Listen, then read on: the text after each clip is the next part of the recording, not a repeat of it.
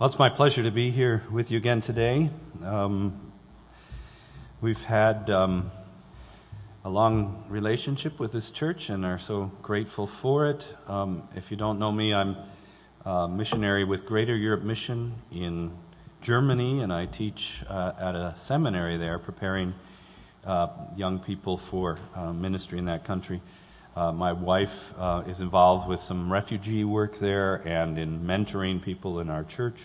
So we lead a fulfilling lives there, and are just so grateful the Lord has called us to be there. It's exciting, and we're glad to come back whenever we can to the Upper Peninsula, which is my home, and to be here, worship with you, and I am so grateful for your support of our ministry.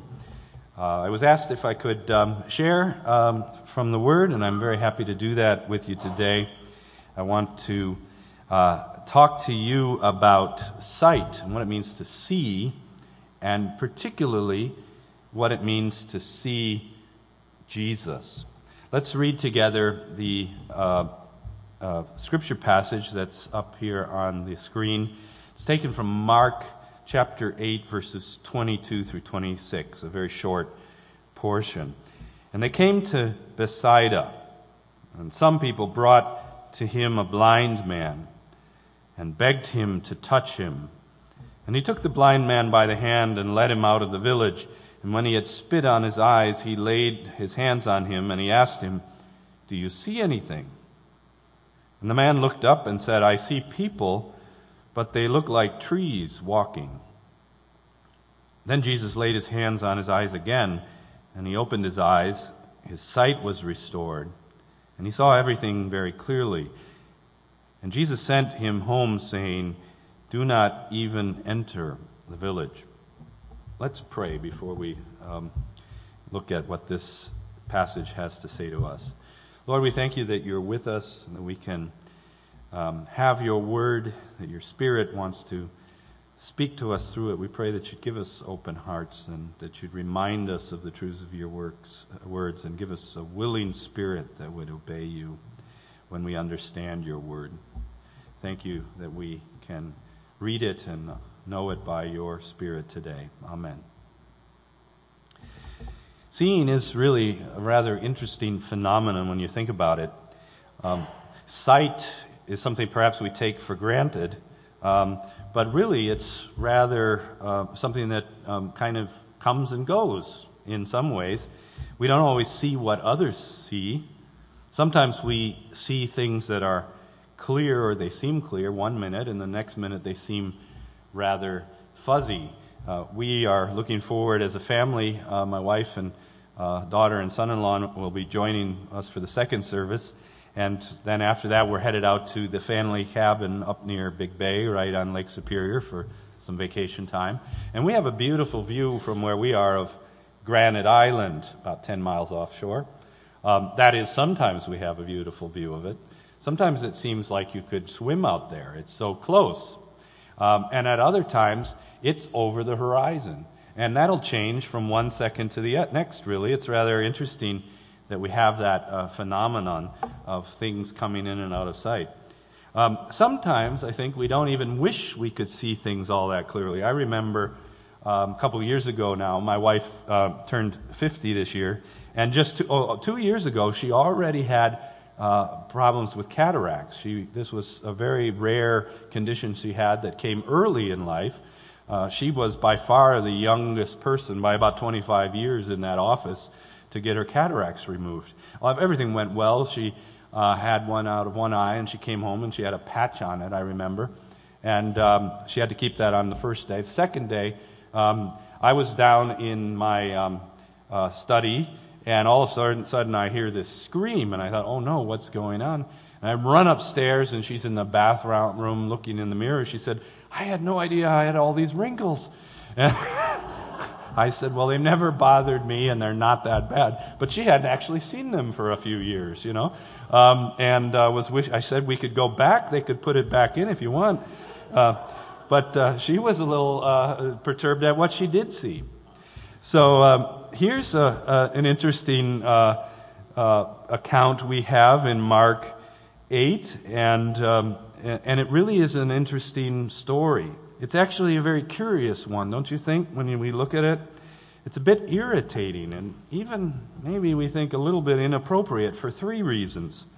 First of all, Jesus doesn't just directly heal this man. He uses his spittle, the first time he touches him.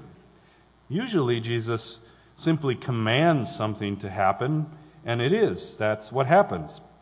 But here, and on one other occasion in Mark, he uses his spit to heal.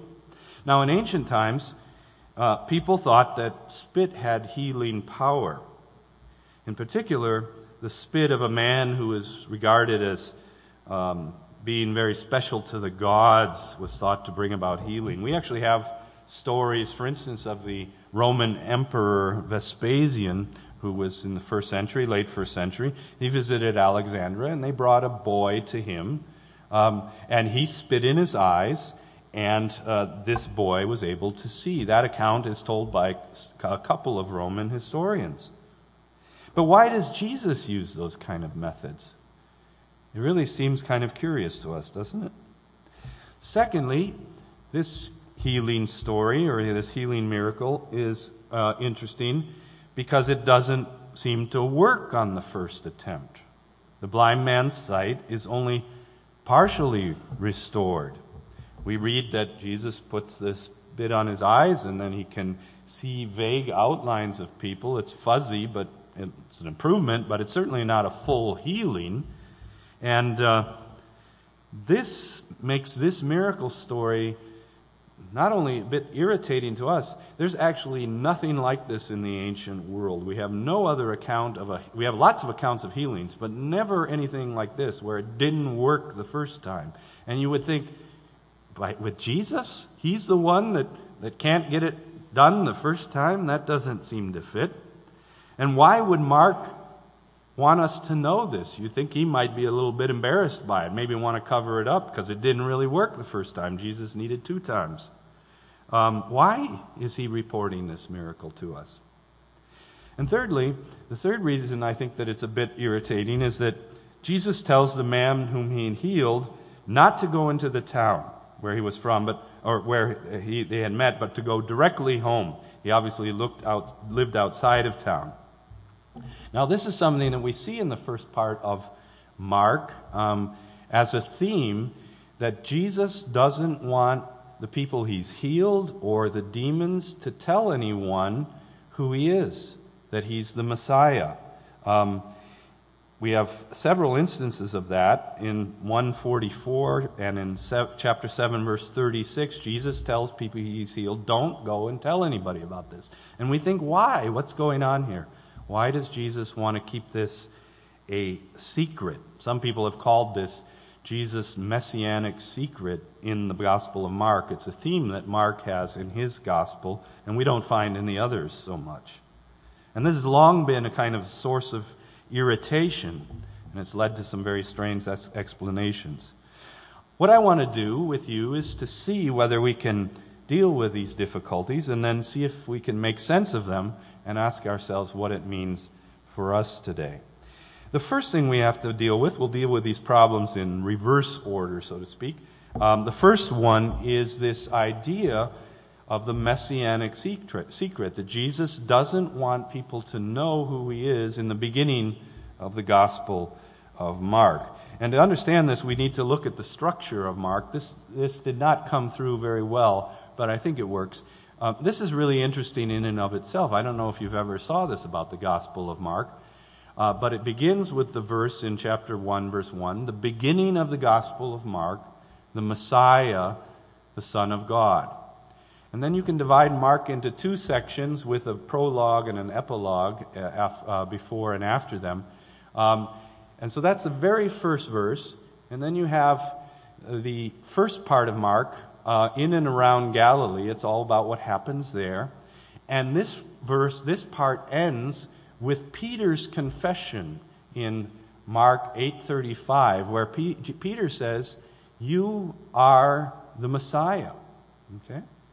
And then from that point on, Jesus is headed right up to Jerusalem. He wants to go right to Jerusalem. He doesn't stop along the way to go back to Capernaum or to see his family. He wants to go up to Jerusalem, where he knows that he's going to be crucified. And of course, then he is crucified, and at the end of that section, we have the confession of a Roman soldier who says, he, Jesus, truly was the Son of God. It's a wonderful way that Mark structures his gospel. The beginning of the gospel of Jesus, the Messiah, the Son of God. And at the halfway point, Peter says, he is the Messiah.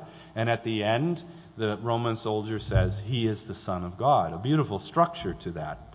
And it's important to know that this miracle story takes place right before Peter's confession, where Peter says, you're the Messiah. This is the very next incident after this healing that we have in Mark 8, verses 22 through 26. And it's up until this point that Jesus doesn't want people to know his identity as the Messiah.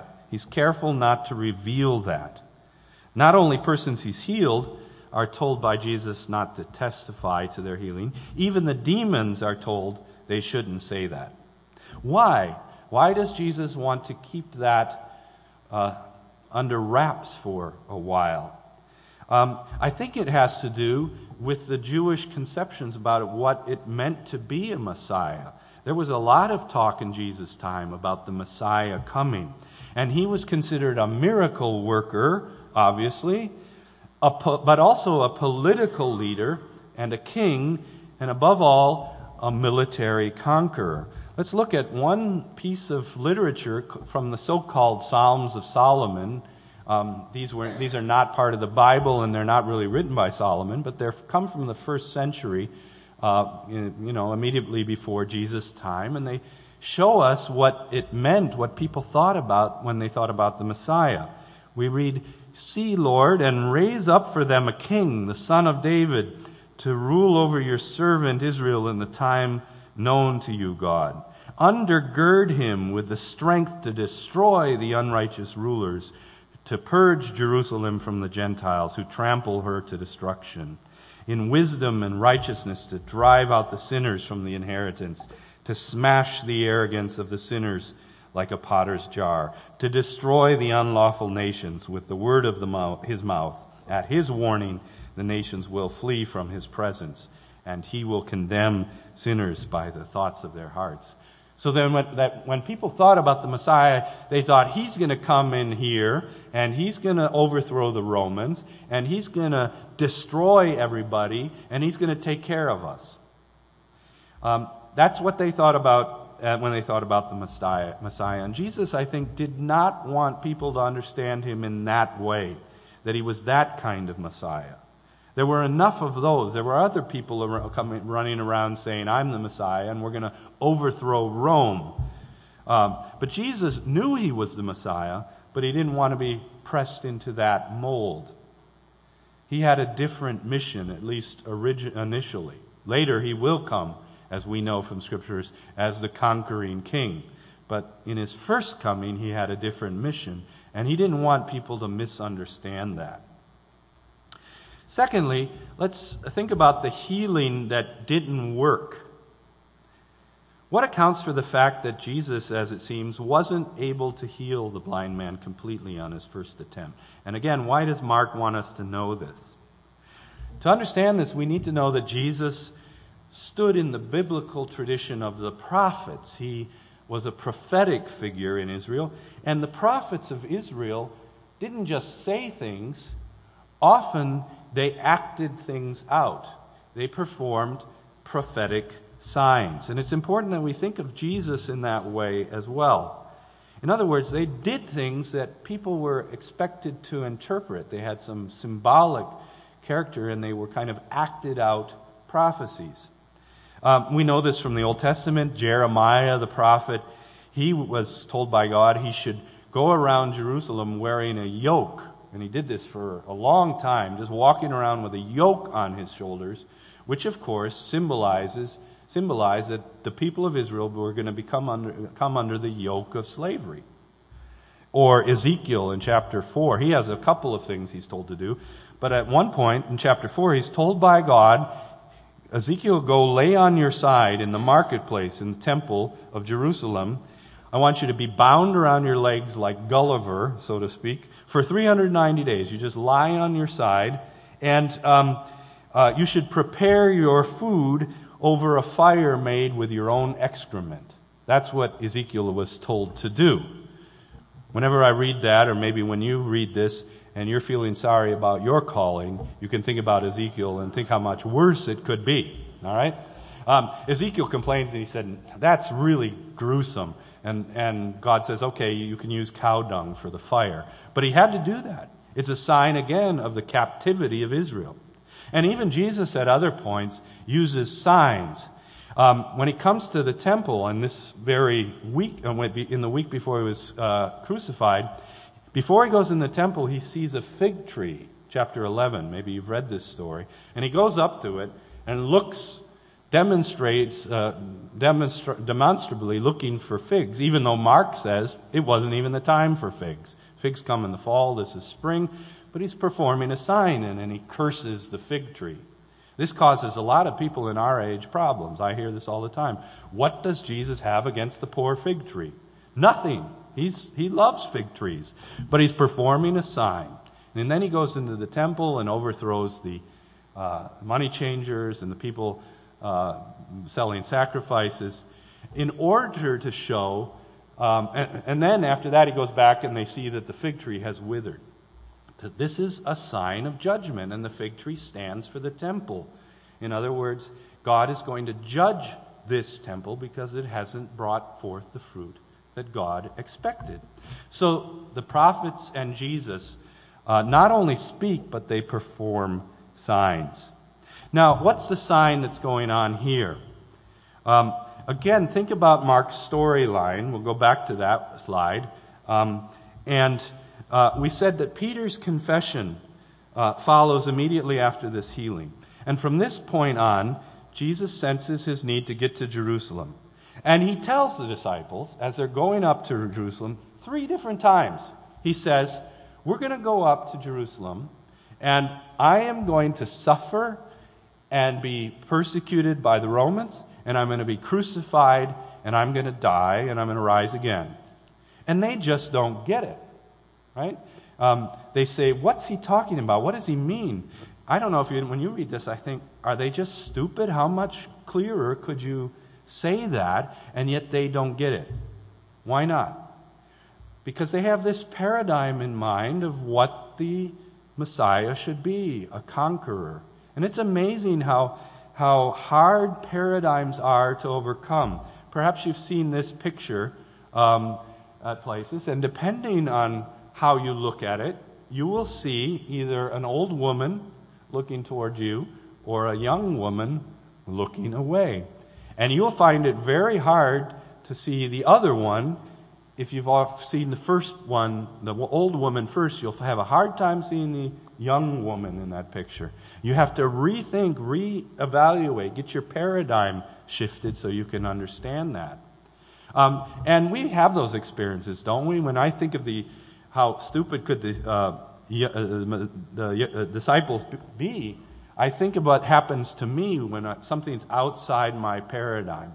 Several years ago, I remember I was in Chicago in the airport, and a person I knew really well from my town where I live in Germany suddenly came up in O'Hare Airport and said, "Hi, Joel, good to see you here." And I turned around and I looked at him, and I didn't know who he was. I couldn't remember his name. Although this was not just an acquaintance, I knew this person fairly well.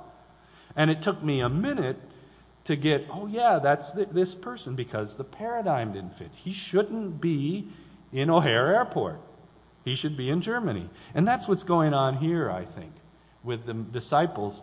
They just can't get it. They can't see clearly because of their paradigm.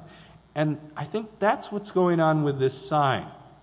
The first healing The first instance of the healing of the blind man functions in that way. The blind man symbolizes the disciples. They see the outline of the truth. They have understood that Jesus is the Messiah, but they don't understand completely what that means. They realize he's the Messiah, but they don't understand what sort of Messiah he is. He is one who will suffer and die to redeem his people. And they don't get that. They only come to understand that after Jesus rises from the dead. In other words, just like that blind man, they see kind of the vague outline of things, but they don't see clearly. And that has to yet happen. Thirdly, the healing was by conventional means, we said. In the ancient world, spit had this. People thought your spit had some kind of healing power. This, I think, also has a bit of symbolic character. What the disciples understood was what was possible to understand about the Messiah against the background of their culture. They understood what it meant for the Messiah to be Messiah in that culture. They had a very conventional, natural understanding of Jesus as the Messiah. But they didn't have that supernatural understanding yet. So the healing, which was using natural means, first of all brought them part of the way. They could understand that Jesus was the Messiah, but not yet what kind of Messiah he was. Again, a Messiah who will suffer and die for his people. That had to take place. And so they go up to Jerusalem, and Jesus dies for the sins of his people, of the whole world, and he raises again, and then they can see fully who Jesus is. And then we see how that fits with this healing sign. The first time, their first experience of Jesus, yes, he's the Messiah, and then they get to know him more. They see him suffer and die and rise again, and then they see more fully, completely, who Jesus is. What do we learn about ourselves? What does this have to do with us today? I think, first of all, our understanding, it tells us that our understanding of Jesus grows throughout our Christian life as well. You know, Job, we have this wonderful verse in the book of Job where Job, at the end of it, after all he went through, says, you know, I used to be that I had heard you or heard of you, but now my eyes have seen you. I've experienced you, and now I know more about who you are. By the way, I don't think, and we should protect ourselves from the idea that we know everything, that we figured it all out, right? We always are growing in our understanding of who Jesus is as Christians. There's always more to understand. You know, when we sing the great hymn by John Newton, Amazing Grace, we say, I once was lost, but now am found. And that's completely true. I wonder if we shouldn't sing sometimes, was blind, but now I see more. I don't see completely yet, but I'm on the way. I'm learning more about Jesus. You know, at the beginning, when we come to Christ, we only see Jesus partially. It's a bit out of focus. Our understanding of him is only partial, but it grows over time. At the beginning, we're grateful that he's our Savior and our friend and our helper. And that's true, and that's right, and that's good that we understand that. But as we go on with Jesus, we learn more about him, just like we have in the Gospel of Mark. He's not only my Savior, the Messiah, he's also the Son of God. He's the Lord. And I think there are two areas of growth when we realize that we should be aware that we're growing in as Christians. And Mark makes this clear too. First of all, we follow a suffering Messiah. And we should expect suffering and adversity to be part of our lot as well. This healing goes on, as we said, with Peter's confession of Jesus as Messiah. And the next thing that Jesus says to the disciples, after Peter says, you're the Messiah, is that there are some implications for this for them as disciples. We read a few verses later, Mark 8:34 through 38, Jesus calls the crowd to himself with his disciples, and he says, "If anyone would come after me, let him deny himself and take up his cross and follow me. For whoever would save his life will lose it, and whoever loses his life for my sake and for the gospel's sake will save it. What does it profit a man to gain the whole world and forfeit his soul? For whoever is ashamed of me and my words in this adulterous and sinful generation, of him the Son of Man will also be ashamed when he comes in the glory of his Father with the holy angels." Those are hard words that follow on Peter's confession of Jesus as the Messiah. Jesus says, now that you've understood that, you need to know that you will have to take up a cross, and you need to expect some adversity if you're going to follow me. It won't be easy. Following Jesus requires the willingness to suffer for his sake. Dietrich Bonhoeffer, the German theologian, who's fairly well known, I think, once said, when Christ calls a person, he bids him come and die. This was actually literally true in Bonhoeffer's case, who stood up to the Nazis and was executed by them. But it is also true in many other ways. It begins with putting Jesus' agenda ahead of our own. If we're following him because of what we get out of it, we're like that man at the initial point of his healing. We saw we need him. We see the outline of Jesus, but we don't see clearly. But we will see more and more of him as we go along. And Jesus says we will gain our soul. It will turn our world upside down. Maybe it's good that we don't even know that. What it will require of us at the beginning. If we knew what Jesus was going to ask us to do later on, we might get cold feet. I didn't see my life taking the shape it has now, moving overseas and spending all my adult life there. I thought, I'll just do a couple of years and get on with my life. Move back to the Upper Peninsula. I've always loved it here. It's turned out very different. And I don't know, and it's great. But I don't know if I had known that at the beginning, that I would have been so ready to do it. So we grow in our knowledge of what God will require of us, of what it means that he is Lord. And that's good, I think. Second, we need to know, and God wants us to know, that we follow a Messiah who will be glorified, and we will partake in that glory. We said Peter confesses Jesus as the Messiah, and then Jesus explains what it means to be the Messiah. The next thing that happens after that is that they go up on a mountain, chapter 9, and Jesus is transfigured. He's surrounded by incredible light. All the light of God surrounds him there on that mountain. And this reveals, of course, the identity of Jesus to his followers. They begin to see, oh, this is much more than we ever thought. We thought he was just some kind of political Messiah. This is huge. This is much more than that. This is God coming to save us.